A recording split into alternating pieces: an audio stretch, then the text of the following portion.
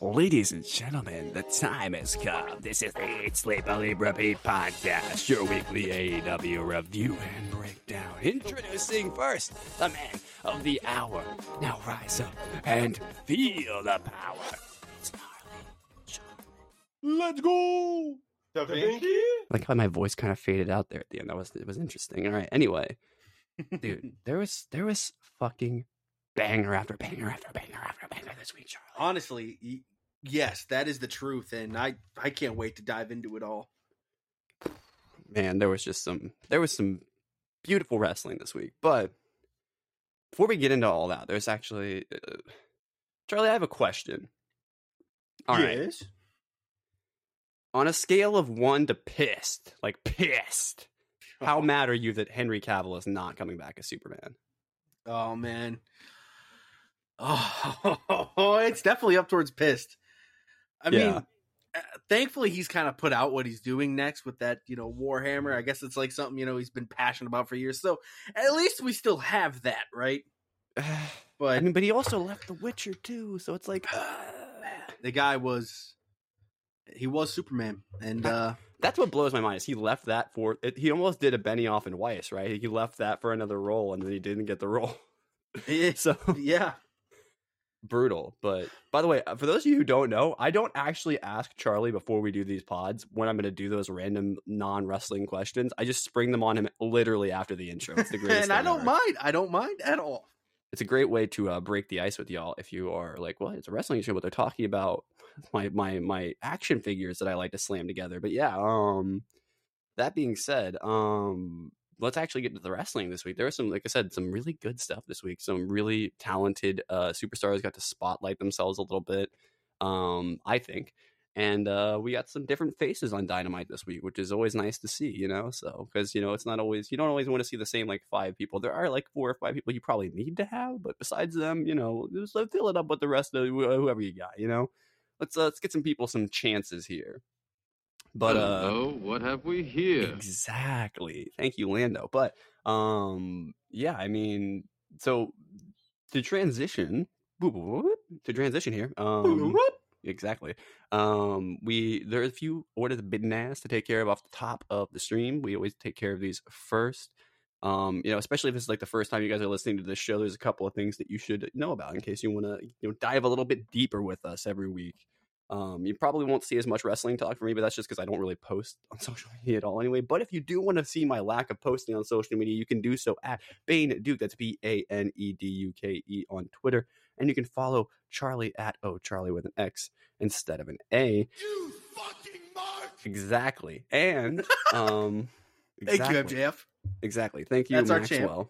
Exactly. He's better than you and you know it. But anyway, so yeah, that, and you can also follow me on Twitch. I do stream. I'm kind of a little bit all over the place lately with when I've been streaming on what days and so on. But you can catch me at twitch.tv/the Duke of Derps. Yeah, and I do the live streams. I play video games. I'm still playing through the Mass Effect trilogy. Mostly just because I was streaming it's the wildest thing, Charlie. I was streaming 13 hours a day for a week, and then I just stopped gaming for a couple days. I was just I gotta chill. Gotta chill out. That's fair. But I'm getting back into it slowly, so we'll see. But also follow us at Eat Sleep Elite on Twitter as well. That's the main podcast platform. Wait, no, hold on. That's the main the main Twitter for our podcast. Whatever the hell I meant to say. Yeah. Speaking of podcast platforms, go ahead. We've been posting, our awards throughout the week. So if you didn't catch our awards show, you can be sure to check that out. But we've been posting our awards, and it's been cool to see. I like seeing people play along. And everyone hates my picks. It's fine, everyone. But it's been fun to see, and we're gonna keep that going throughout the next couple weeks. So. Yeah, one of the things your Moxley selection got some fucking traction. That got some. People were commenting, "Congrats, Mox." It's cool. It's cool to see. Yeah, everyone hates. Why does everyone hate Dax Harwood anyway? But yeah. So but also speaking, I did mention podcast platforms. Speaking of which, you can find us on various ones, be that Apple Podcasts, Google Podcasts, Spotify. Pandora, Amazon Music, probably iHeartRadio. Not probably, that one's definitely. Some other ones as well.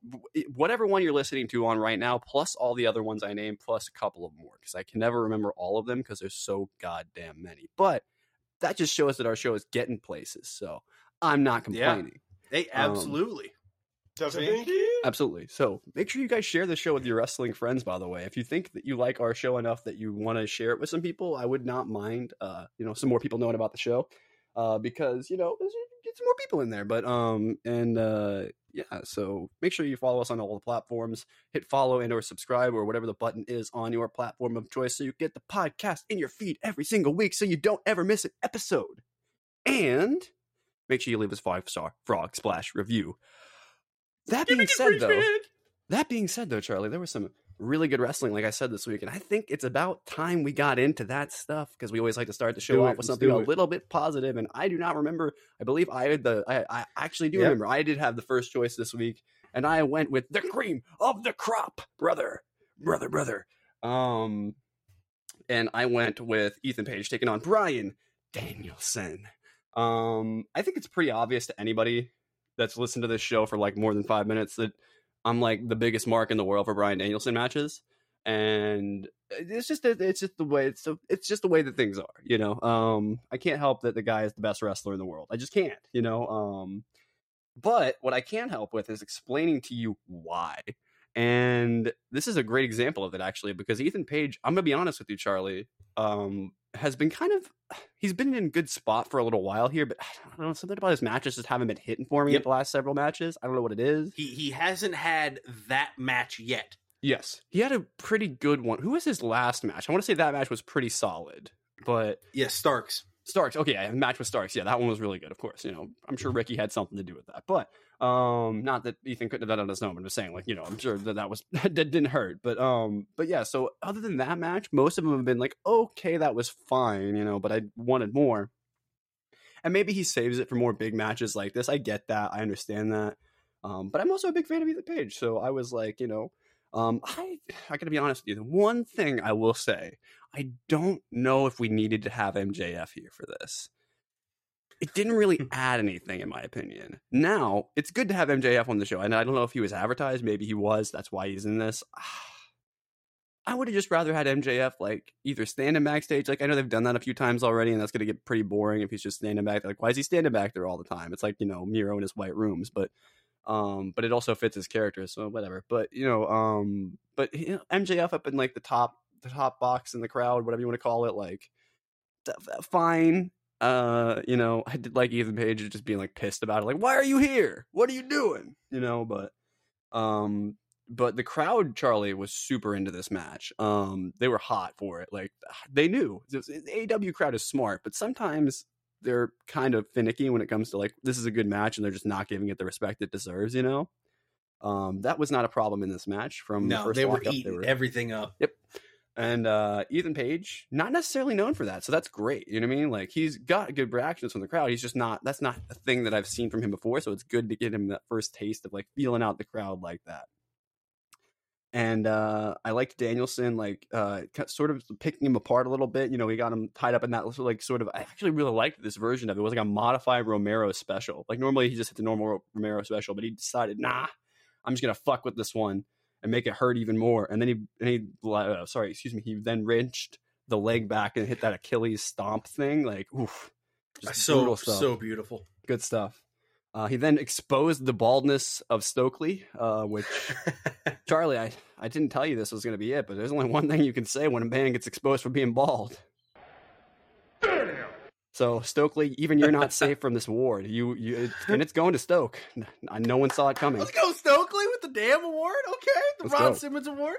Let's go. And then we got a little slingshot cutter from Ethan Page, which, again, every time he does that, I'm just like, man, what a fucking freak athletically. He's that fucking much meat, and he just fucking flies around. And then they hit an avalanche power slam that looked sick.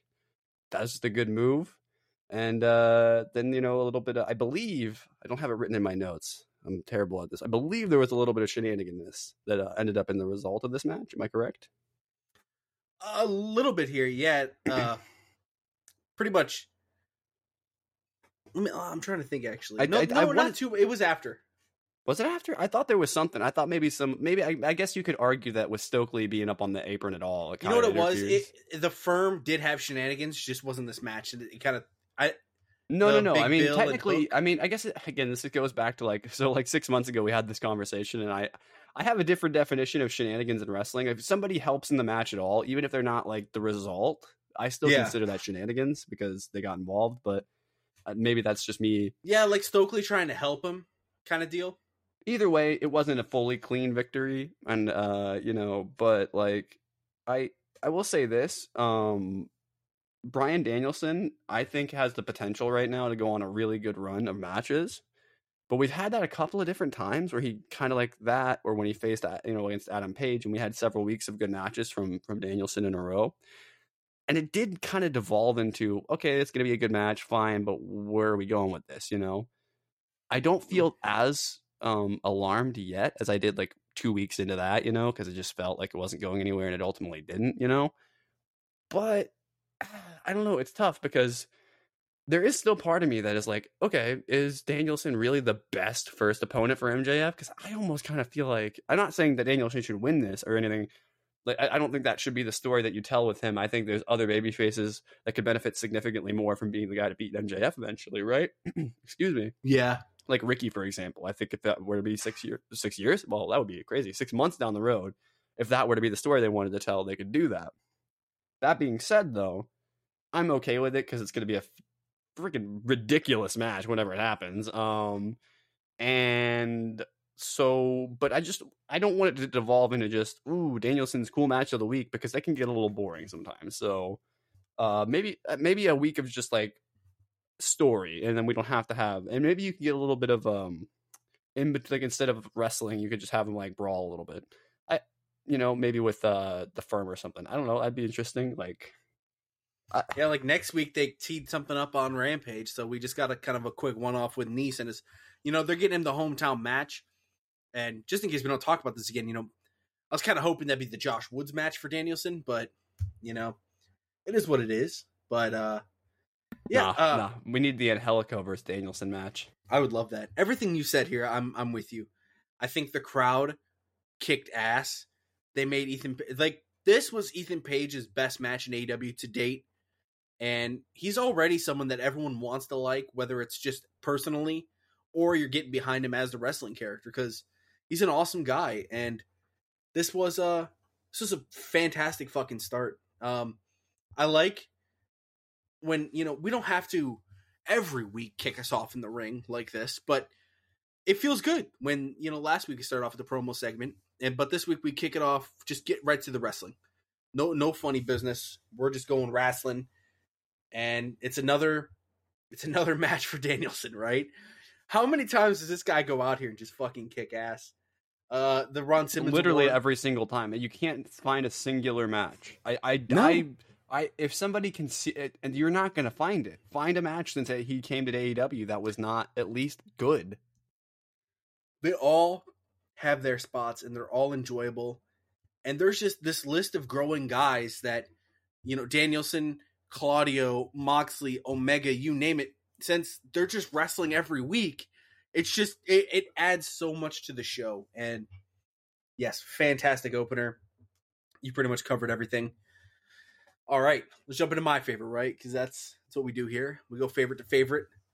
This is a really hard one. I actually was like batting around my head. I didn't know what to pick here because there's so many fucking really nice matches. But let's do this.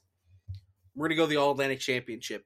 The title reign continues, and it continues in a different fashion than I expected it to. But now we're setting up his next match, which is the Kip Sabian match. There's more stakes now. You mentioned it earlier, they're adding more and more to this match, and now we're actually getting the match. We've built this story up probably like a good 6 to 7 weeks. It's a fully fleshed out story. It's been really fun along the ride. And now we got Orange Cassidy and Trent Beretta. And it started off with a long handshake, right? Feeling each other out. We're like, all right, it's going to be a fun little match. And then at some point when they're kind of going to the outside, it shifts gears. He just pissed Trent off. Trent doesn't do this funny business. He didn't like Wheeler Yuta. and he wasn't afraid to show it. So it always goes back to this. Remember when we really used best friends, and like Trent doesn't fuck around like that. He said miss me with that shit. So you have this angle going. They're just putting on a really good match, counter after counter. One of the stories that commentary was playing up was, are they going to let him hit the orange punch on Trent? Is this going to be something they do? Are they gonna go that route? Trent, by the way, hit 2 tombstones, one of which was a spinning tombstone for a near fall that was just fucking incredible. Oh yeah, and then grabbing a T. Harris and then flipping the counter. Everyone in their heads like, wasn't the tombstone a move that would perfectly? Well, yeah, actually, it would perfectly counter it. Trent's like, yeah, no, you're getting tombstoned, yeah. So Kip Sabian, he's on commentary, by the way, fantastic on commentary. He is playing more mind games because he wants to get in Orange Cassidy's head, break him apart, make him lose all his friends, this and that. There was a funny little moment on the side when Danhausen just started kicking Orange Cassidy. Yeah, that was funny. And Chuck was like, dude, what are you doing? That's pretty good. But Penelope hits the ring. She's kind of like looking up and down at Trent. And even after Orange Cassidy wins, which he wins with the orange punch, so he did hit it. He wasn't going to pull back. He used it on his friend. Trent Beretta left the ring. He was pissed off. Penelope stole Cassidy's elbow pad. And Garrett, the best friends are kind of in shambles right now. That's going to be an uncomfortable room. They just need to put the camera in that room and just see who talks first. Literally. It's not going to be Cassidy. Yeah, but Orange Cassidy's title reign, man. I mean, I feel like we put this over every week, but it's worth it because if this is your first show with us, holy shit, this title reign has been insane, man. I don't think anyone should be surprised that Orange Cassidy takes a championship that Pac did good stuff for, but it was kind of just a nothing championship for a long time. It was like, oh, Pac, if you want to have a good match with Pac, go for the championship. We could throw that on. It's a championship that no one thought they needed, so you're already playing from behind. And now I feel like it's one of the coolest titles in the company because Orange Cassidy has made me really care because I actually feel like Orange Cassidy is genuinely shown. Like I said a while back, because I'd heard somebody else say it, that he's genuinely one of the best professional wrestlers in the world. Not just in ability to wrestle and the guy just knows to work a crowd, but he's just clearly you just said, knows wrestling and knows that sort of part of it. And so if you put that guy in a situation where he's got a championship, it's gonna work. Who would have guessed? I remember even saying back when he was about to win the title, I was like, I don't know if I'd put it on him right away. I think let him cook a little bit more. He cooked and with the title. Cooking. Yep. Man, has it been beautiful to watch. So yeah, no disagreement here. Yeah, very good stuff. So that being done and out of the way, so we got a little bit of news here, and then we're gonna jump into the results for the rest of the show. Elevation, Dark, Dynamite, and Rampage. Then we'll kind of preview next week because we got a hefty week next week, and it's the first new Dynamite. Is there going to be a new set, this and that? So we'll be talking about that. But here we go. Not too much news, and let's start us off with Dragon Lee. Dragon Lee is someone who has been in AEW recently. We thought, he might have been in the group with Vance, Andrade, and Rush. But Dralistico was recently here, and we didn't hear word of Dragon Lee since they ripped off his mask and beat him. Well, Dragon Lee just won the AAA Tag Team Championships off of FTR, and in the ring afterwards, he announced he signed to WWE. He's specifically NXT. So Dragon Lee has inked a 3-year contract with WWE NXT, and in terms of the financial terms, they are, quote, above the standard NXT level money. So the rumor right now is that now that Mandy Rose is gone, Dragon Lee is going to be paid the most in NXT. So clearly they're seeing him in highlight. This doesn't really shock me too much because we knew Triple H. Now that Triple H is back and playing ball, he's also going to want to get some guys like this. He doesn't want to just bring home people that, Vince let go during the pandemic. He wants to bring new people in. This is a total NXT signing. When we were really covering NXT in 2016, 2017, you name it, Dragon Lee's the kind of guy we would have seen all day. It's interesting now, though. He is a current tag team champion in AAA, right? And I believe, I'm double checking now, I believe it's with someone in AEW. Yes, it's with Dralistico. So, I don't know. I can tell you what that could mean. It could mean two things. And I'm going to give you the speculation 1 second. So it could mean he's just going to drop the title in a few weeks. You know what I mean? That could be what it is. That's the simplest explanation, that he's going to drop the title, and then not long after that, whenever his deal with AAA is up, he'll go sign with NXT. Yeah. And that would be fine. Oh, they vacated the title. So here's my theory. Yep, Oh, they already vacated the championship. They've already vacated the title. Okay, so this kind of destroys my theory then, because my theory was going to be this, because they also just had FTR drop the titles as well as Ty and Sammy. So I was thinking in my head, I was like, AEW has had some issues with AAA and CMLL having issues with each other in the past. So could this be AAA moving their way over to being a WWE friend? But I don't think that necessarily is ruled out by this. But I think it's definitely less likely, because you'd think they would just keep the title on the guy, but then they wouldn't want to keep it on the AEW guy. Weird. Well, there was at least situation. a split moment when an NXT and an AEW guy were champions together. But okay, at least it's good to know. Actually, I don't officially think Dralistico is under contract, is he? I don't think he is either. But so technically, all signs are leading that he is probably the one that's going to fill that spot of Andrade. Oh yeah, I think especially now that Dragon Lee's gone, the other brother just makes a lot of sense. You know what I mean? So, but I mean, there's other people that are running with stories on WWE's. If Dralistico was really, if we're being real though, and I don't want to. I hope maybe Dralistico hears this and then makes a decision. I seriously doubt that's the kind of way that people make decisions. But like it influences them. But I don't want to influence him if this ends up being the case. But even with AEW having been where Dralistico has already been, with the precedent of Dragon Lee, it wouldn't be that absurd for him to also want to go, and then they could be tag team champions in NXT. Wouldn't be that hard of a decision for Triple H to be like, "Oh, you guys were just the AAA tag team champions." Well, sure, they'll do the thing. Dragon Lee will get there for a year. He'll learn the cameras, learn this and that, and then he'll be up on the main roster, because you know what? He's a fucking star. So good on him. Good for him. We'll always support people. We'll always support the good brothers getting paid. Facts. Speaking of getting paid, Sting. I can't wait to talk about what happened on Rampage with Sting, but Sting has plotted his career endgame. He recently spoke with The Ringer, and he's kind of laying out the facts. Like he knows where his endgame is. Darby Allin will be a part of it.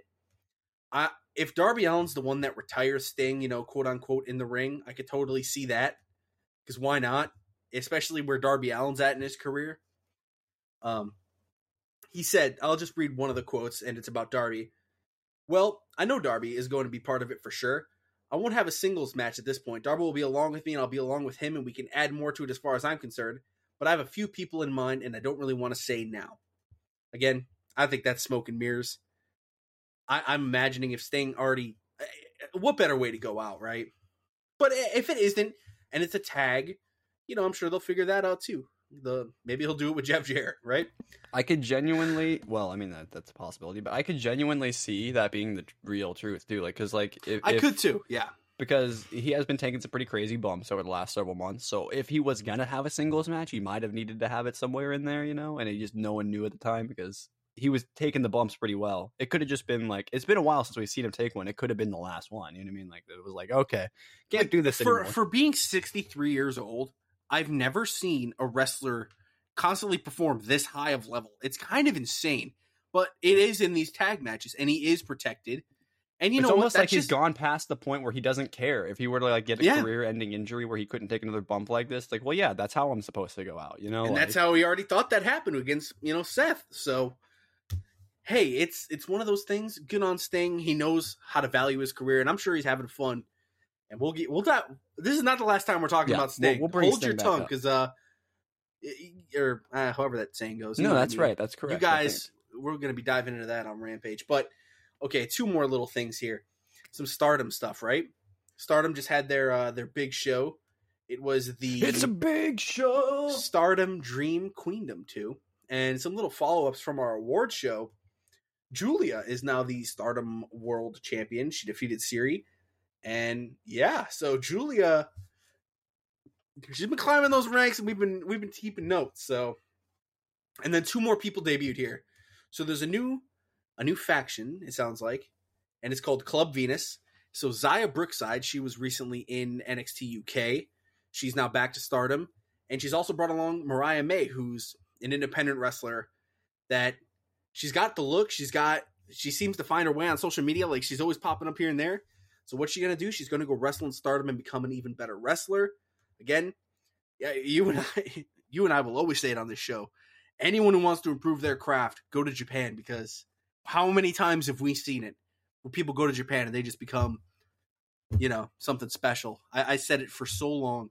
I thought if Chad Gable went to Japan back when we were talking in like 2016, he was still good enough to make it work to where he is now, but you get the idea. Mojo Rawley. I know Meltzer always said that one. So there's people out there you can point to that, hey, when in doubt, I got the biggest glaring one in the world who needs to do it, and it would sharpen her so much.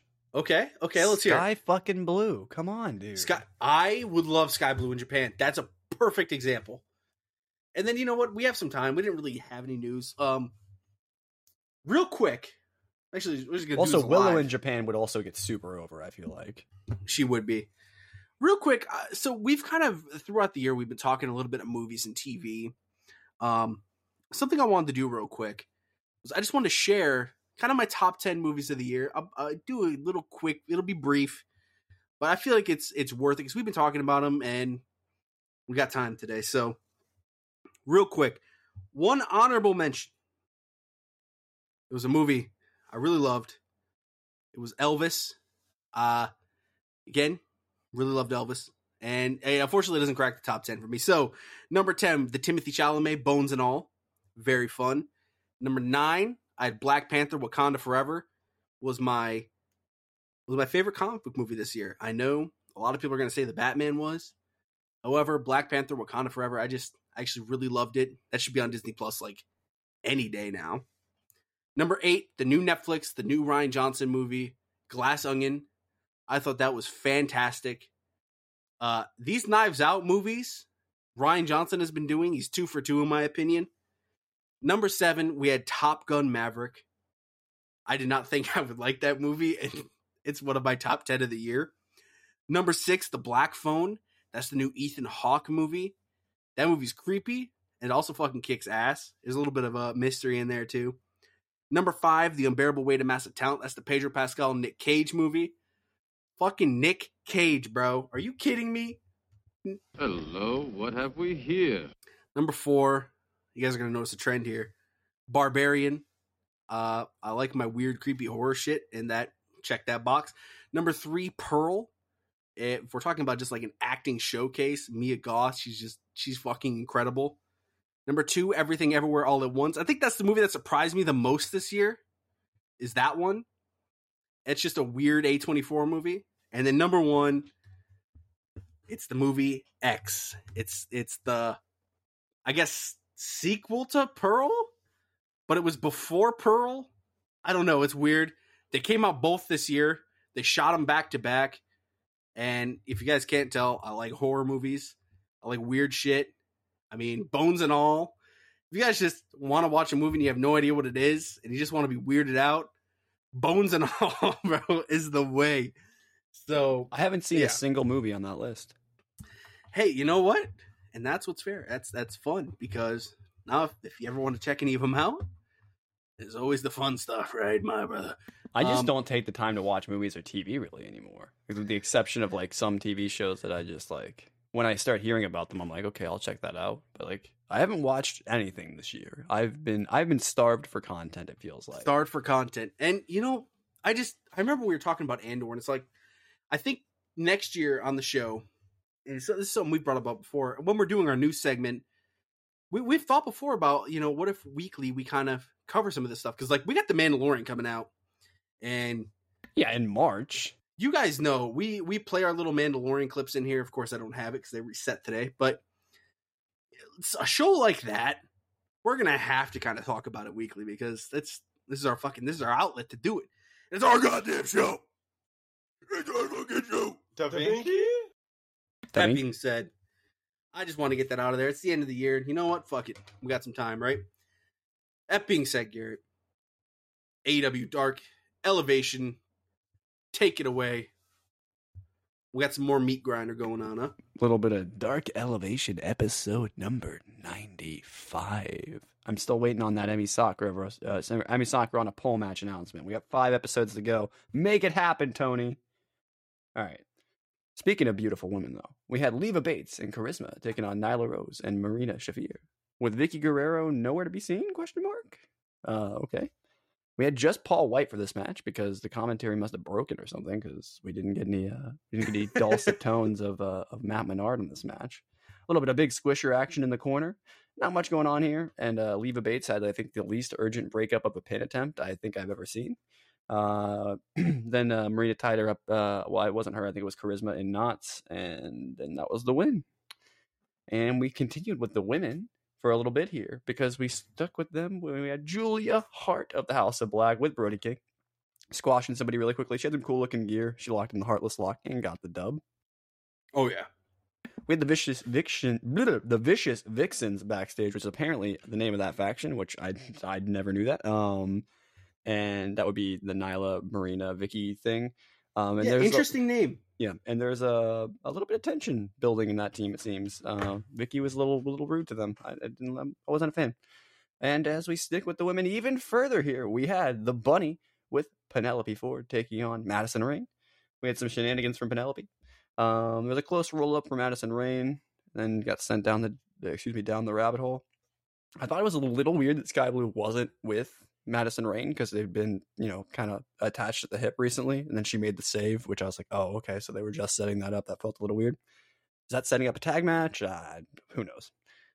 Then we had, actually, weirdly, one of my favorite segments of the week. I don't know why I liked this. I just did. It hit me correctly. We had the Boxing Day celebration for Zay, Ethan, and Matt Hardy backstage. And we had a little character development. Ethan Page is now calling Isaiah Cassidy by the name he wants, which is Zay, which, I hope that's canon now. I hope he goes by Zay. That's pretty cool. Zay.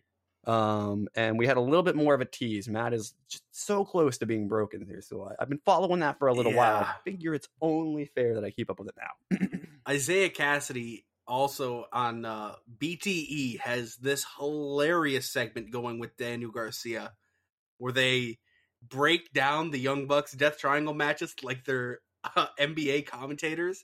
Okay, I gotta check out. How long has that been going on for? I think 2 weeks. It is. I gotta go back. Or this might be the first week. If not, my brain's foggy. Either way, I'm gonna check that out because that sounds awesome. Those guys are fucking hilarious together. Speaking of awesome things, we had Konosuke Takeshita taking on, you guessed it, Frankie Kazarian. We had a big pop spree that's just gone out of control. The crowd loves fucking Konosuke. Question, Charlie, how long before we get Konosuke with a championship? 2023, it's happening. All right, is it the All Atlantic off of Kip or somebody like that takes it off Cassidy or something? Like, I think it's going to be an ROH title. Okay, I can see that. Does that count? Is that a cheap answer? It is kind of a cheap answer, but I will give it to you. So I said gold. I said gold. I didn't specify like I did in my notes in AEW. I just said gold, so that's fair. Yeah. Okay.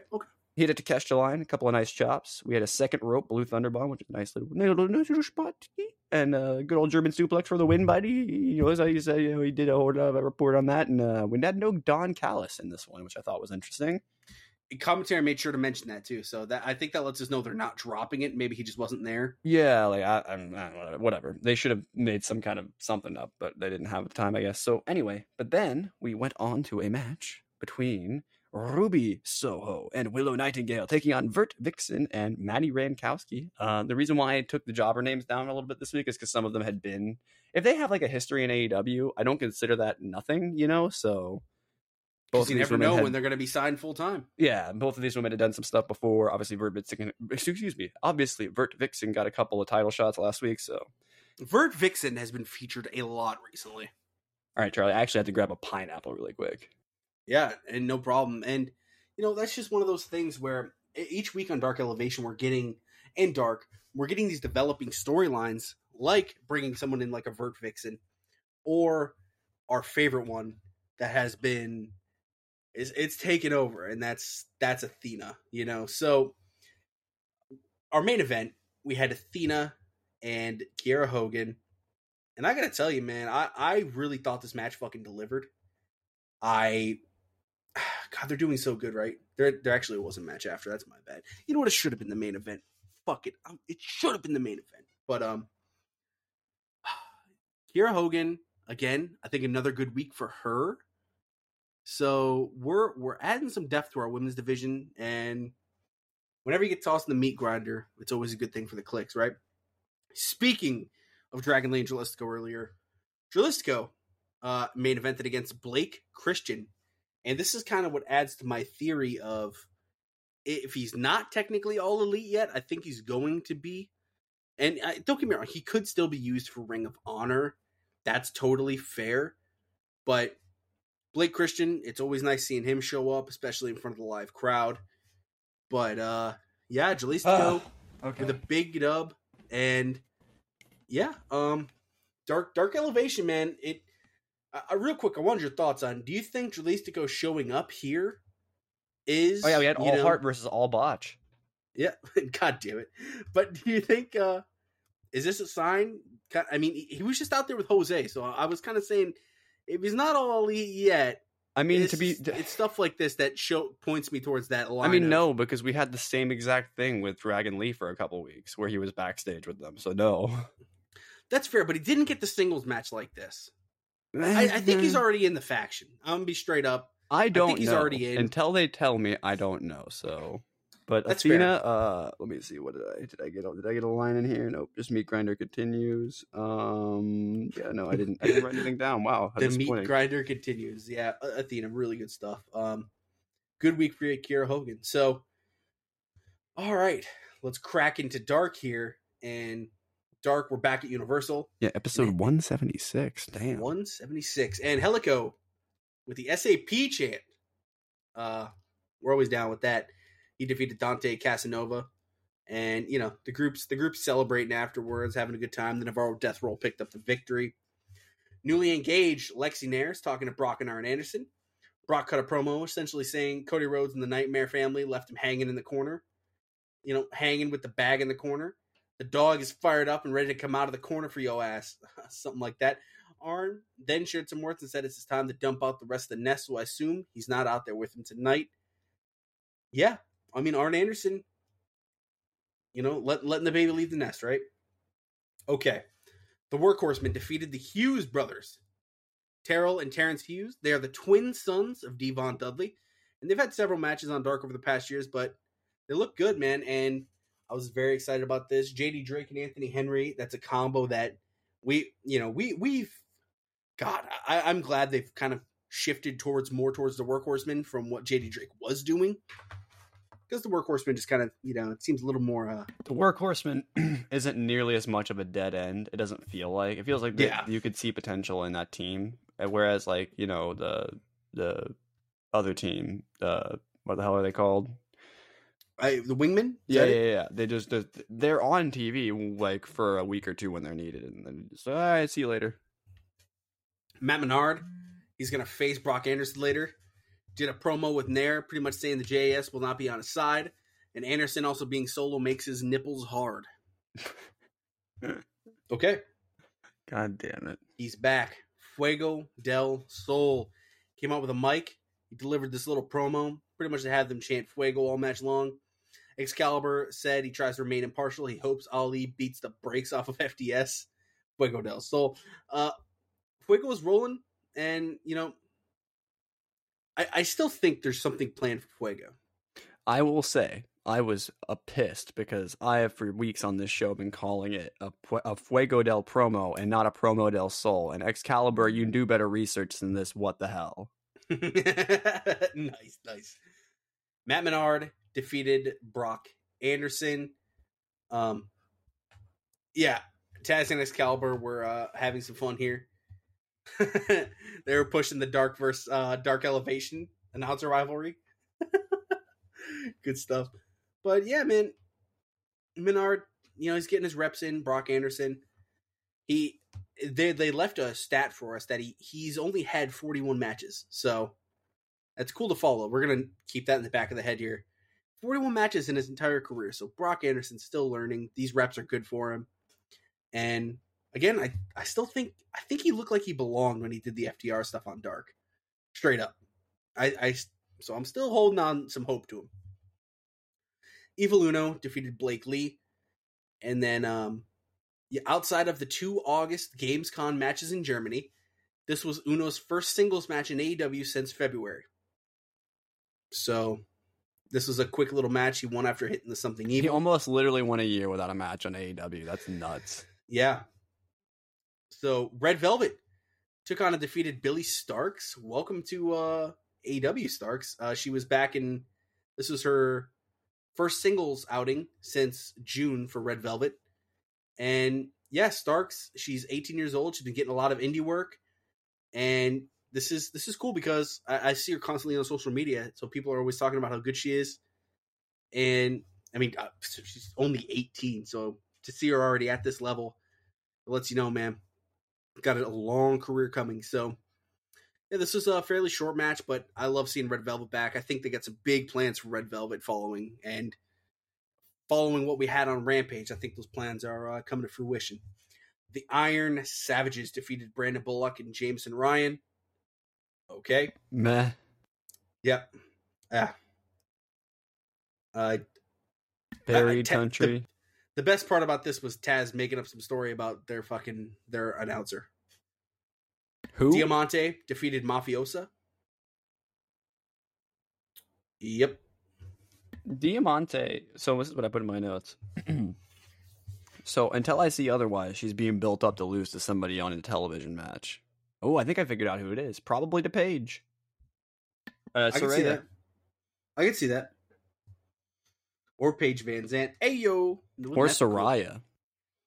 Cool. Hello. Our main event. Just goes full heel. Just starts never calling her by the right name. AR Fox took on and defeated Slim J with Sonny Kiss and GFK there.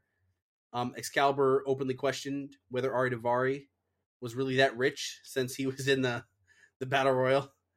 Daivari wasn't out here tonight, so yeah, I don't know if...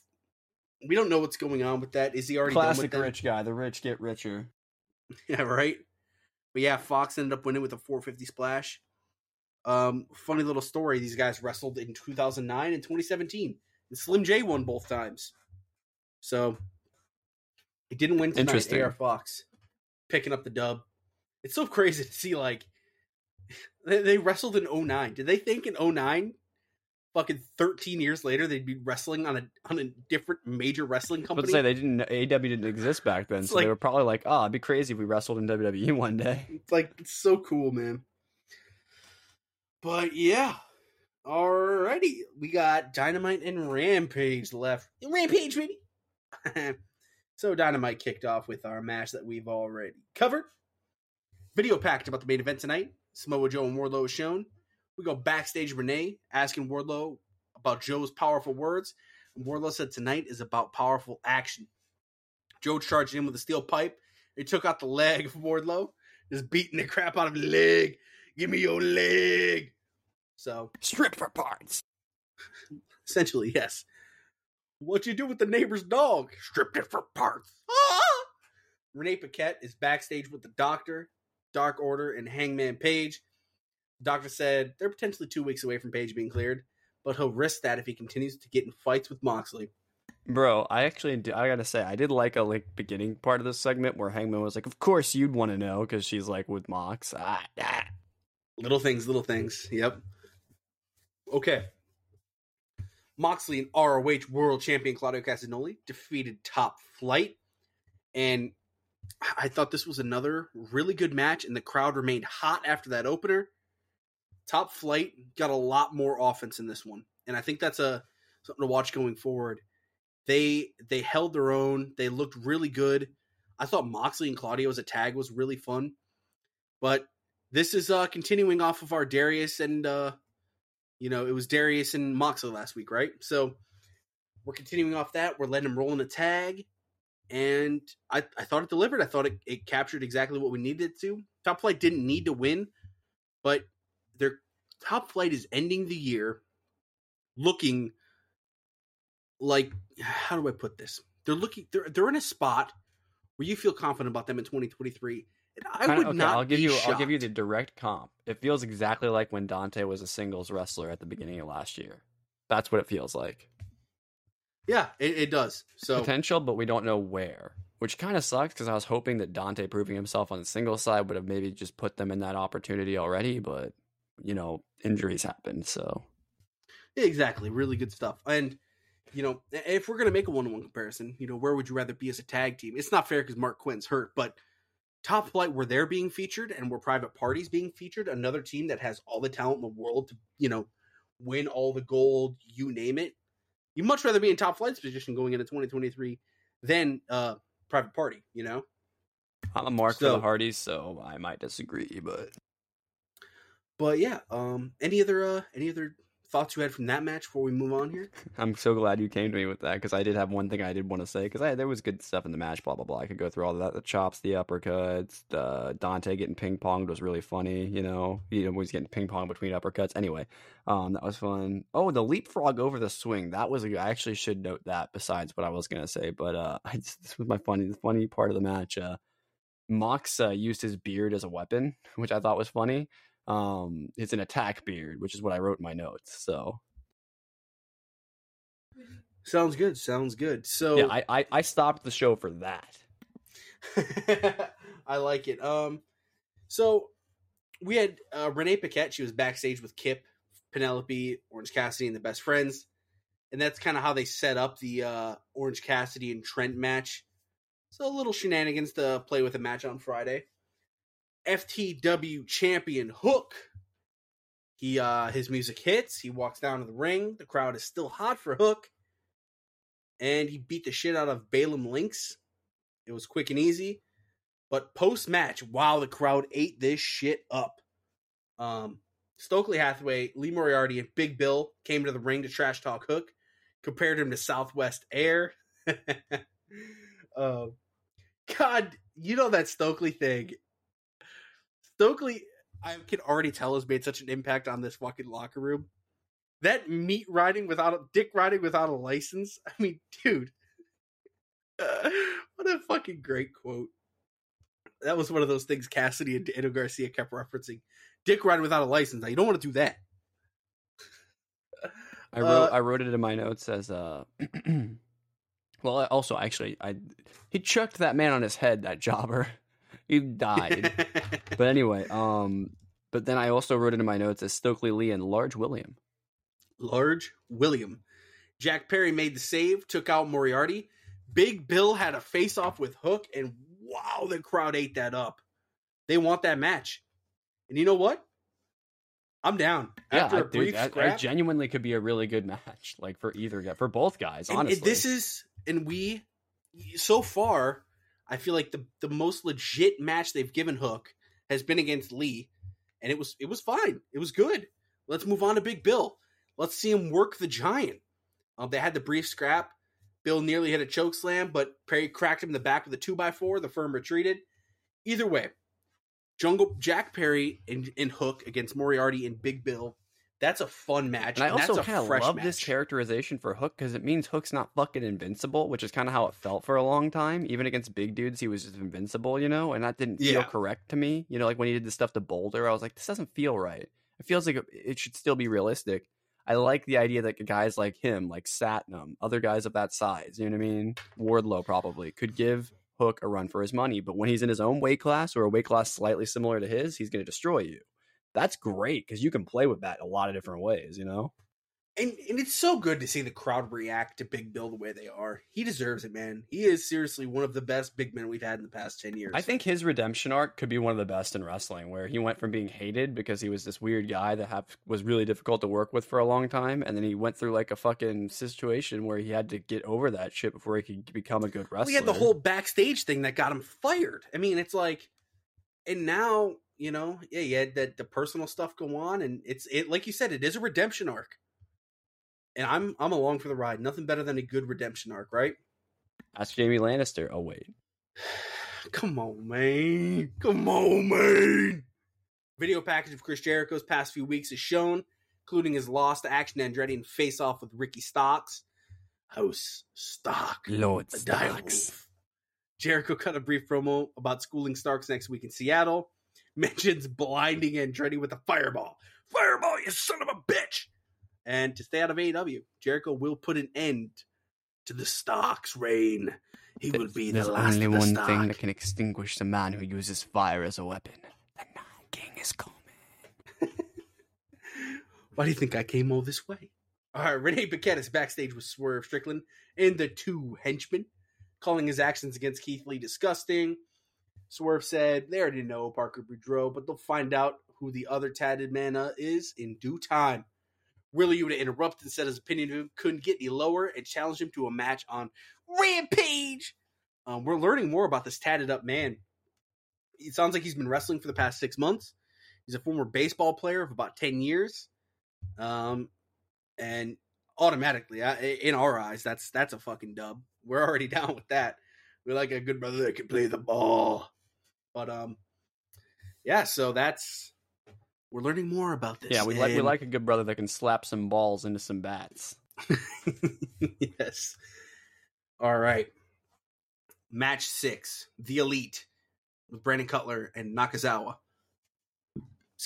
Defeated the AW Trios Champions Death Triangle in a Falls Count Anywhere match. Garrett, take the lead on this. What do you think of this match? Yeah. You Best mentioned like we mentioned to each other like the whole starting backstage thing. I'll be honest. I do want to see that more. In this instance, I thought, Yes. Little predictable, but That's fair. but Agreed. That's something I want to see more in wrestling. But to be honest with you, with these two teams, also the two of the best entrances in the company. I mean, like, are you really going to rob the fans of both of those? I mean, all right, but sure. But I mean, all right, that's they both have so much to their entrance. I guess it saves you some money, but I mean, like, come on. But the dogs are going wild. But speaking of shit going wild, there were some pretty crazy table spots throughout this match. Rey Fenix also has No Fear, which I think, I guess his brother's nickname is No Fear, so, that makes sense. If he showed fear, that would be a little weird. It would be a little bit inconsistent family genealogy there. But that being said, he dove off of the set, which was pretty wild. We've seen that a few times, but, when Rey Fenix, he just does it better. He does. We had a Northern Lights. This spot from, I think it was, is it from Matt or from Nick? I don't remember, but the Northern Lights, like, down the ramp, that was pretty insane. Yep, it was Matt. Okay, that was Matt. Matt Jackson, Northern Lightsing, I forget who it was, down the ramp, and maybe it was Penta. It doesn't really matter. The point is, they did Northern Lights literally down the entire entrance ramp, which That's fucking hell of a way to get down to the ring. yeah. I wrote it in my notes as Kenny does Kenny things. You can interpret that how you like, but everyone in their head just made a note like, oh yeah, I know what that means. Yeah. And Phoenix hit, I think, the hardest tope I've ever seen because he almost completely overshot. I mean, he knocked somebody on their ass. I've never seen someone actually get knocked down by a tope like that. That's unless they just didn't hit correctly, which maybe they didn't. But the Bucks. Charlie, I don't know if this was supposed to be a reference to Brawl Out, but they threw some chairs around. Part of me thinks it was. I don't know, man. But at the same time, it is wrestling, so that's it also is a spot, so it's like, I'll leave it there. It worth acknowledging at least. And then Now, if they throw the chairs and Nick Jackson, acts like he got knocked out, like that original story that broke. Yeah. Then we know.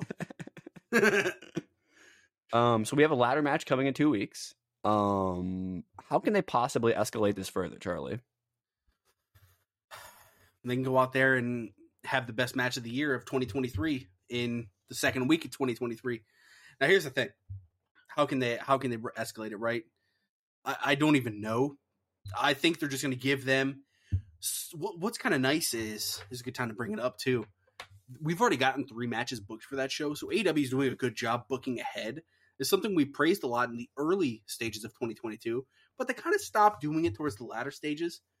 Other than like tournament matches, to do with injuries, I'm sure, because like you can't plan. I mean, if you don't have the people to plan stuff out for 4 months down the road, exactly. And now we, our roster's getting pretty full. I mean, there's a couple exceptions. Your Adam Cole's and but our roster's getting filled back up, and it's nice to see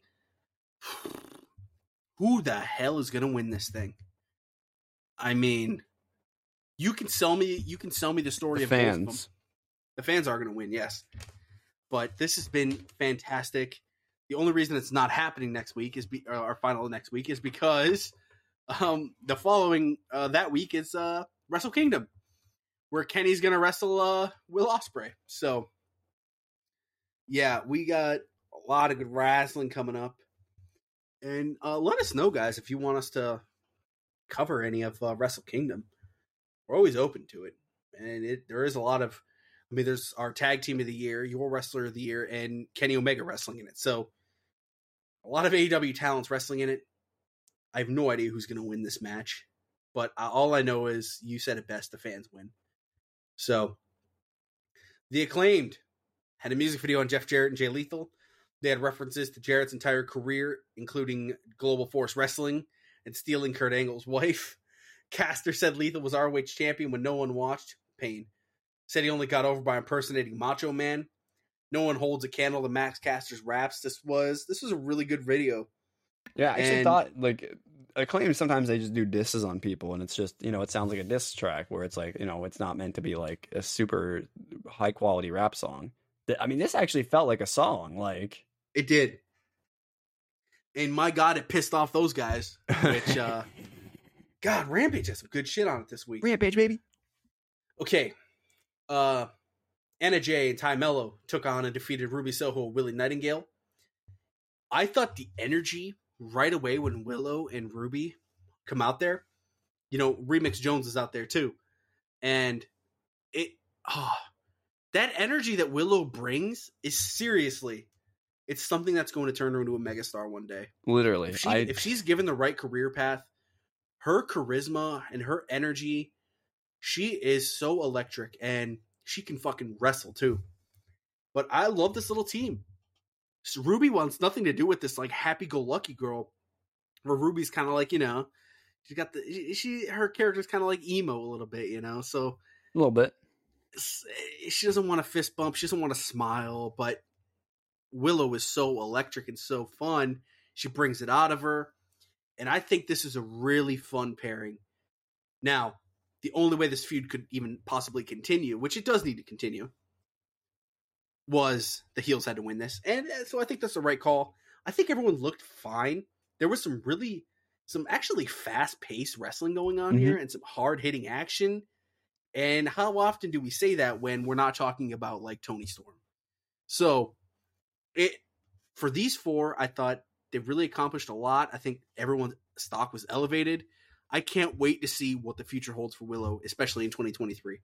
So I second everything that you said there. I will say, though, and this is something that I do feel that I need to address. If this segment didn't happen, or I said this match didn't happen, and then we just had the rest of everything be the same, you would not realize there were women in AEW.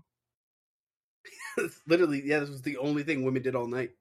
They didn't get a second or even like a primer, like a little video package. They got nothing. So that's a step back for me. I'm sorry. That's another thing they need to change in 2023.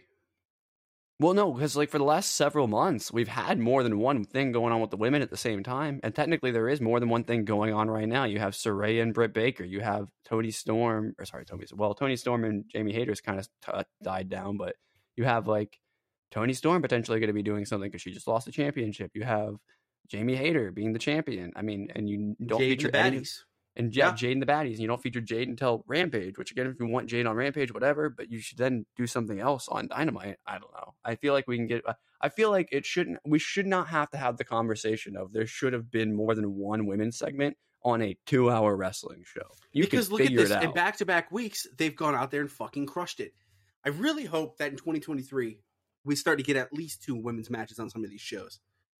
And let them main event more, because holy shit, the talk of the town is still that Hayter versus Shida match.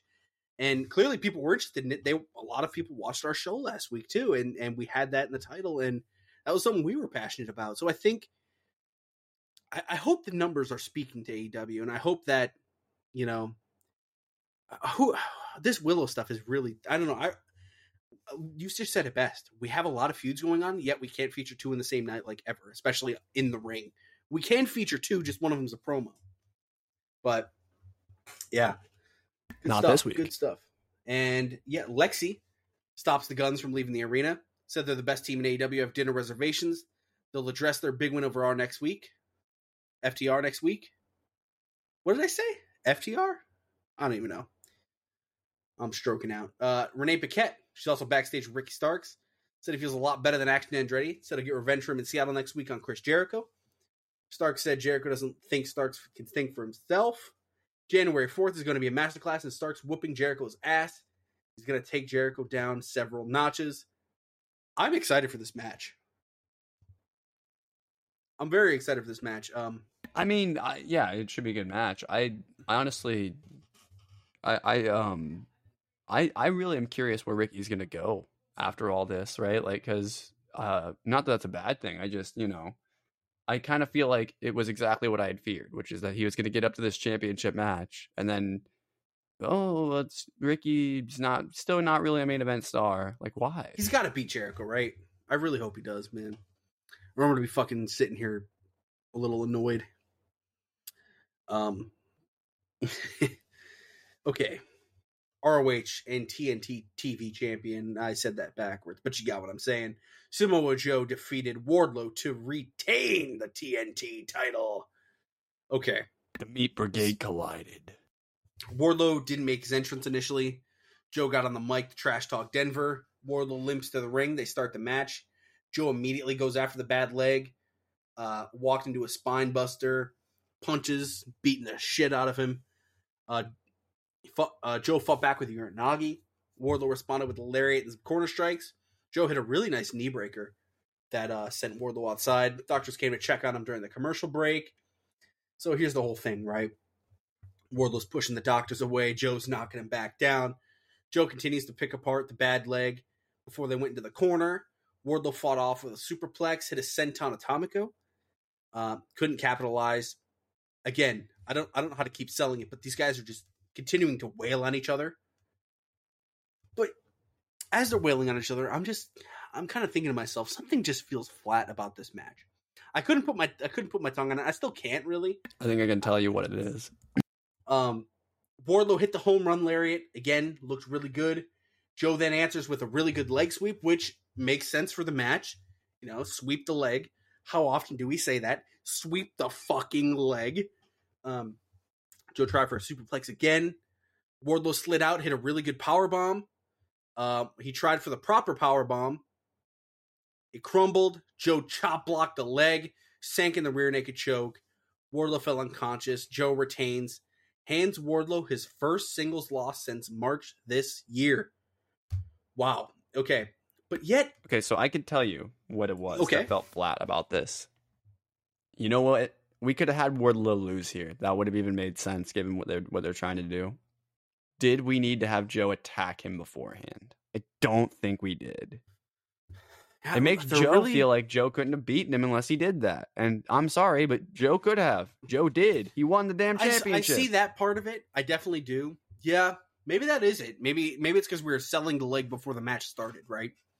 Well, I just think that him being on the back foot, that kind of hindered this match a little bit. Now, I understand they probably did that because they wanted that to be the excuse for why this isn't a 20-minute bloodbath. Well, then why wasn't it just a 20-minute bloodbath then? Again, sometimes we have to justify that. No, you only have to justify that if you want it to not be what everybody wants, which is these two to just go out there and have the match we know they could have. Like, and why is that even in AEW? Charlie, answer me this. This is a philosophical question about wrestling and about how the wrestling booking gets done. Why is it that when we all know that what the fans wanted from this match was a 20-minute bloodbath where the two of them get to go out there and do all the things the big men aren't supposed to be able to do? Okay. Why can't we just do that? Why is that always a holdup no matter what promotion you go to? Why is there always that, well, Wardlow can't be in a match like that?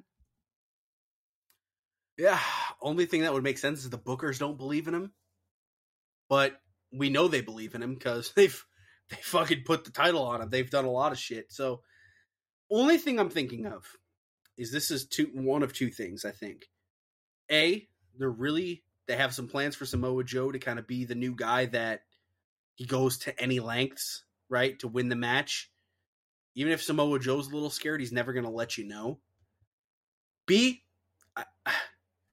maybe they thought if they do this. Oh, so we're just going to have Samoa Joe be Chris Jericho from 2 weeks ago. Okay. Essentially, yeah, or the new Christian. But that's the thing. We all know Samoa Joe's not, so it just kind of, he doesn't need that. I don't know, man. I think it's just Samoa Joe is just he's a thoroughbred killer, and he's going to get rid of him. Yeah, I mean, for some reason, this match didn't have the heat. I think because I can tell you, if Wardlow had gone out there and they'd had like a ridiculous match, and yeah, I know Joe's not a babyface, but if they had done that, I think that people would be more likely to look at Wardlow coming out of this feud in a positive light. I'm not saying that they're not still going to like the guy. I'm saying that how do you not, if it goes the way that it's going and he just gets the shit kicked out of him and he gets cheated out of this, and eventually they have to tell him, nah, we can't give you any more title shots. You've exhausted like as many as we can give you, you know? Like, and it's totally their fault as to why Wardlow's cooled down. It's not his fault. I'm pointing the finger there. So if you know, if that's where we're going, and maybe it's not, but if it's not, then it's going to make even less sense, you know, like, because like if he goes on to win, then what the fuck was the point of any of this title shit with Joe, you know? And if he goes on to lose, well, he should have lost in a meaningful way then. Yeah. Yeah, I can't help but agree. It's kind of like it's running into the same problem, and I made comparisons between these two a while back, you know, and I'll continue to do it until they fix the problems with both of them. But it's kind of the same problem you run into with Jade, right? Whereas it's not that Jade's not good enough. It's not that Jade is not a good champion. It's not that Jade is a problem in and of herself. But when you put other people in there with Jade, it's either A, not believable that they're going to win, which is 99.9% of the time, or C, or whatever the hell. B, I think is where I was at. What doesn't matter. The point is, the second option is that Jade is just in a position now where it feels like the only respectable way for her to not lose all of her momentum is to just be straight up beaten by somebody, you know? And that feels like a bit of a letdown. But at the end of the day, what were you building her or Wardlow or Joe or any of these people up for, if not to benefit the next person that's going to come along, you know? So yeah, and that Wardlow thing. So yeah, and after the match, we'll hit this real quick. Wardlow slowly got to his feet. Joe laid him out with his title before pulling a toolbox from out of the ring. Joe pulled out the scissors, laid out Paul Turner with a headbutt, which I really liked that, and cut the man bun off of Wardlow. Joe held the TNT title in Wardlow's hair in the air before Darby Allin's music hit. He attacked Joe from behind with his skateboard, sending Joe scattering. Allin held the TV title and stared Joe down to close the show. I thought that was a really fun ending. And Darby Allin and Samoa Joe running it back, which, hey, they had a fucking kick-ass match the week before. If this is what they're doing with the TNT title, just defending it pretty much every week, no one's going to complain because it's worked before. That's what worked with Miro's reign. This is what works. It's what worked with Darby's reign. God fucking Miro. And then, you know, you can just have them not defend it like Wardlow did and just stick them in tag matches. War Joe. Shout out War Joe. How many people already forgot that was a thing? Everyone. So, okay. Let's jump into Rampage, baby. Yeah, there it is. All right, jumping into Rampage. So we already covered the open match. Taped backstage, Schiavone interviewed Darby Allin. Perfect timing, by the way, from what we were just talking about.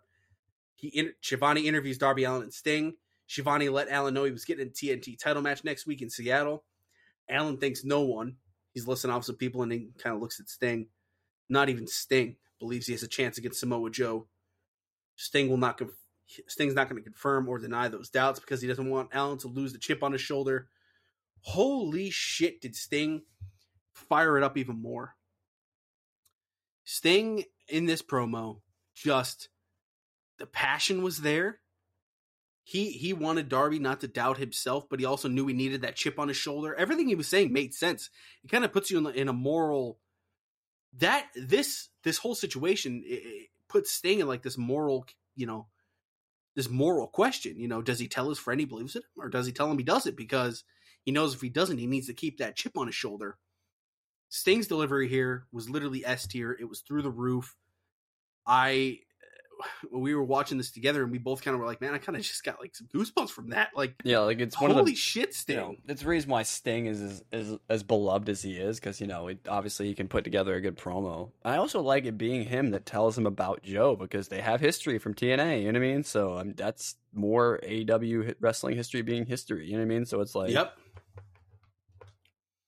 Very true, and it played off very well.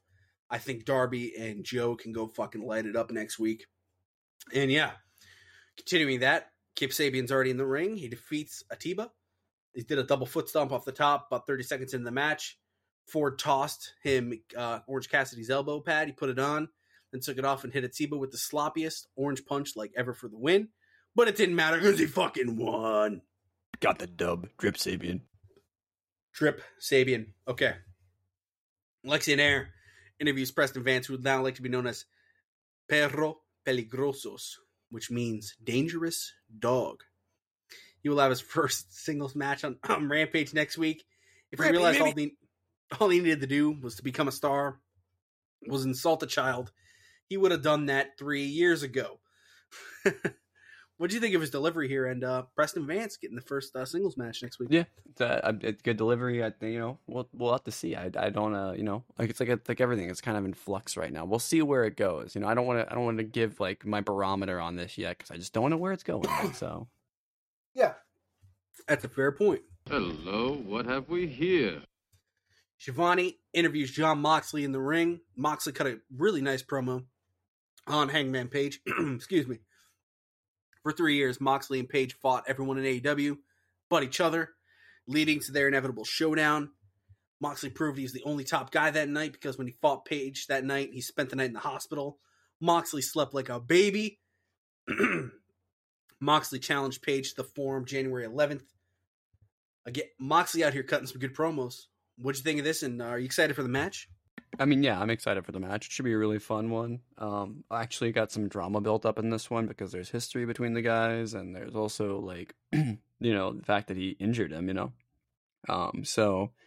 But also I like that Jon Moxley is kind of treating, like, he's, like, looking past Hangman, which, I don't know, it means maybe Hangman will win this match. I don't know what the role that Moxley has been on, that it's likely. That's a good point. You know, just because of how much he's been dismissing him in wrestling, that usually means you're about to get your ass kicked, you know? So, and I'm glad they're addressing...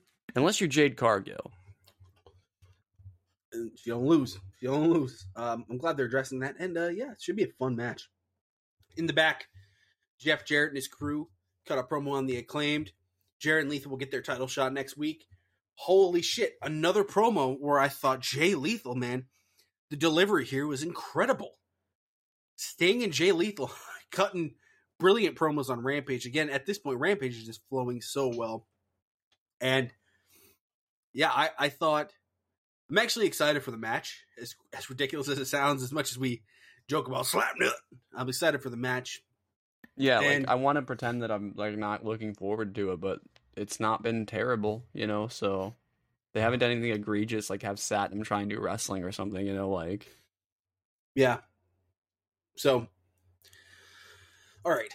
We have our TBS Championship match. Jade Cargill with the Baddies took on defeated Kiera Hogan.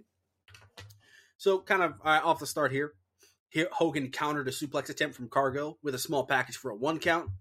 Hogan avoided the pump kick. You know, she's seen her do it too many times. She scouted it out. Commentary played that up a little bit too. Cargill then countered that with a back elbow. The fight went to the floor. That's when our commercial break starts. So there's a lot of Jade throwing her around, a lot of flexing, a lot of taunting, getting reactions from the crowd. After the break, Cargill caught Hogan with a pump kick for a near fall. Hogan rolled to the floor. Layla Gray holds Hogan open for a shot from Cargill. Red Velvet held Cargill back from hitting her. So, and this is, before the match, they kind of showed this little video package of all the times over the past month since Red Velvet's return, like she's kind of side-eyed Jade. She hasn't been with a few things that they've done. And I think what they're going to play up here, even more so now, is Red Velvet and Kiera Hogan. They're friends. I mean, that's the reason they joined this thing with Jade, so on and so forth. So she stops her from hitting her. Hogan then catches Cargill with a super kick. Really nice super kick again. Hogan's had a really good week. Back in the ring, Cargill caught Hogan with a super kick. Hogan countered a jaded attempt with a bulldog, landed a hip attack with Cargill against the ropes. She hit a pair of super kicks and a sliding drop kick in the corner. She came off the top of the crossbody for a near fall. Hogan then sets up some kind of suplex. Cargill converted it into the jaded out of nowhere for the pinfall. 1, 2, 3. I don't have the record listed. I'm pretty sure it was 46-0. The record continues in 2022 or on to 2023.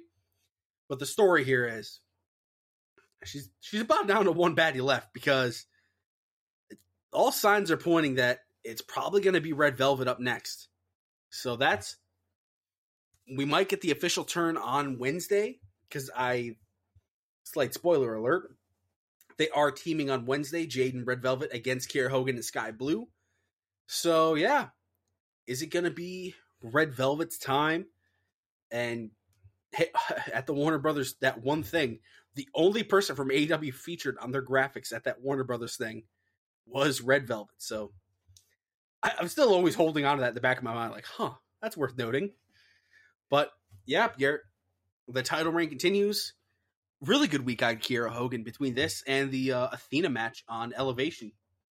So absolutely, yeah. I mean, I'll answer your question, by the way. No, she doesn't have a chance because they're very close to 15-0, and she's not going to be the one to stop it. So, oh yeah, no shot. I'm still wondering if she's going to lose a match in a tag. That would be really weird, and it would also be exactly what I argued should be the way her undefeated streak gets snapped. Like, she's in a tag next week. If they do that after me complaining for months that they should just do that, get this fucking stupid title or get the stupid undefeated streak off of her, that way they can stop playing it up so much and they can actually give her something to do. If they do that, like 6 months later, I'm just going to be done with Jade forever and just not care about anything that happens with her from then on. Because it's like, okay, so you denied me for months. And then now you're going to go with it because you knew I was fucking right the whole time. I was like, okay, yeah, I'll never if that's what ends up happening, they need to fucking do the tag matches count? Does that count toward your undefeated? It did for the Guns.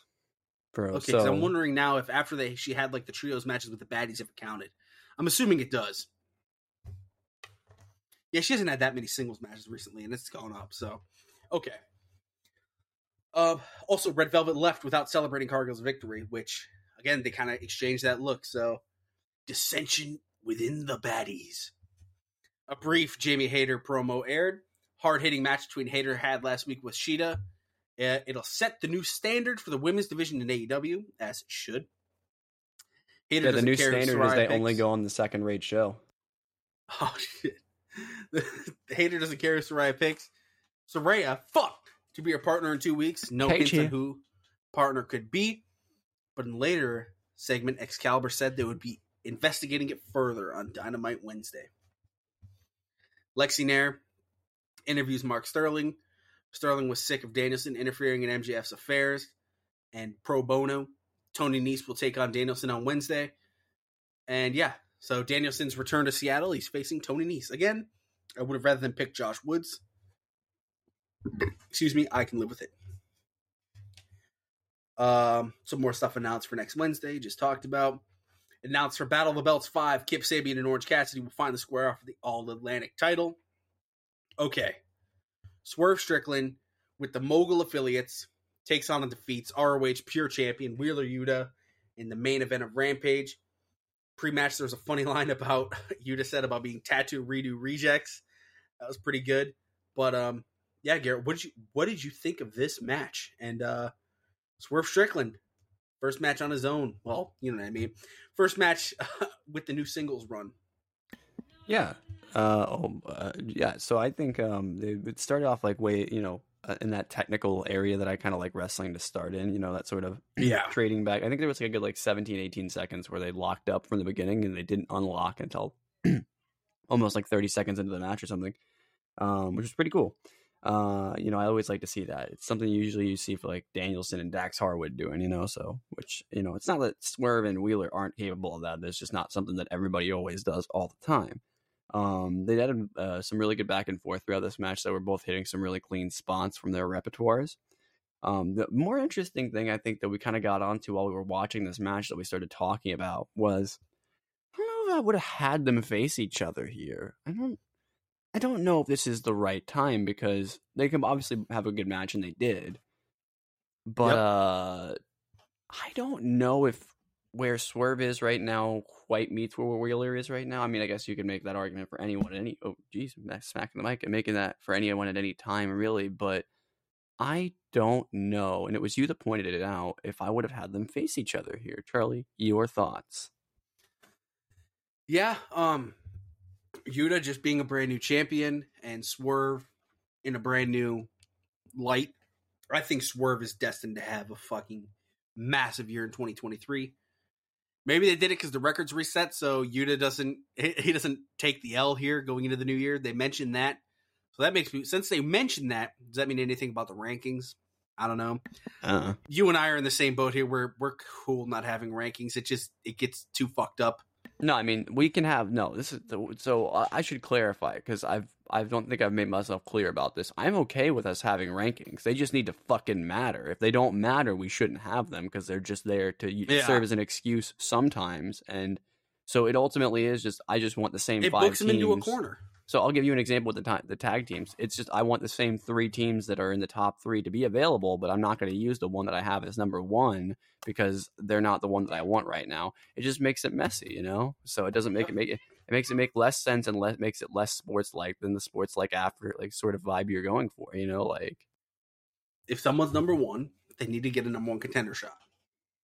As simple. Or, and they did this with FTR and Swerve in Our Glory, they should just have them have a match. Why is that such a difficult... Oh, well, I don't want to give that match away because it would be a great pay-per-view match too. Then don't have them be the top-ranked teams. It's that simple. If you're going to have rankings, make them work. It's like you create the gimmicks. Yeah. But, yeah, this match, I thought you hit a lot of it on the head. These guys... Also, a Killshot reference in the interview by Moxley was awesome. Shout out Killshot. That was Swerve in Lucha Underground.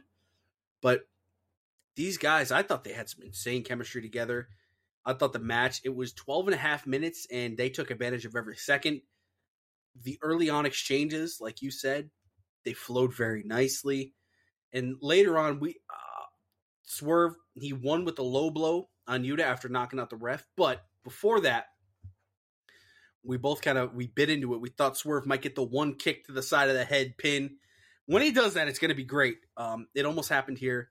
Really good match. Was almost my favorite. I went really hard between this one and the beginning of Rampage. So, yeah, that is it for Dynamite and Rampage. Baby. That being said, next week, okay, here we go. Ricky Starks, Chris Jericho. I'm going Ricky Starks all day. Gotta take Starks here. Okay. Yeah, I'll agree. Okay.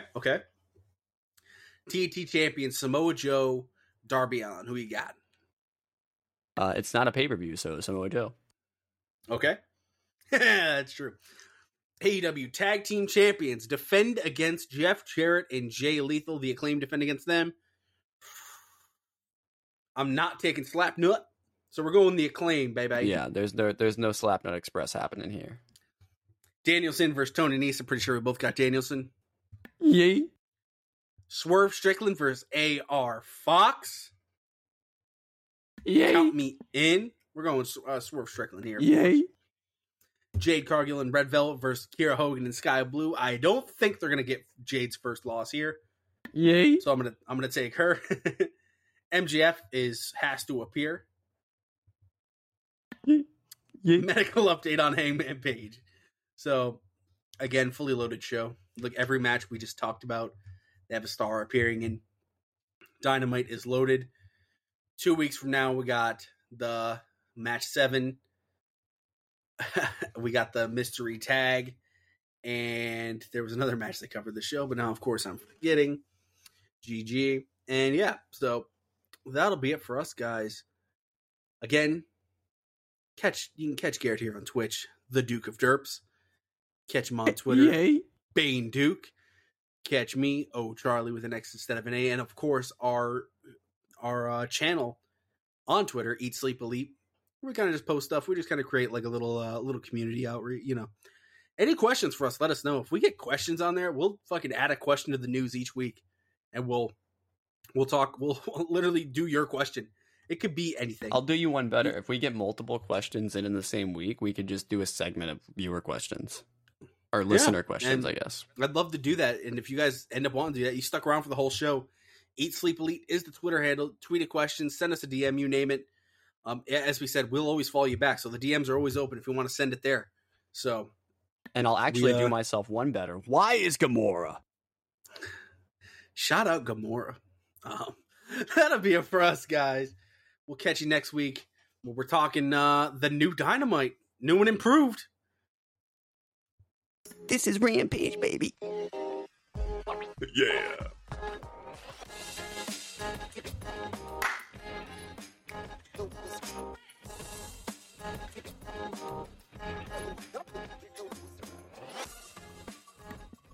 I'm gonna tell you right now, you shut your fucking mouth. Yeet.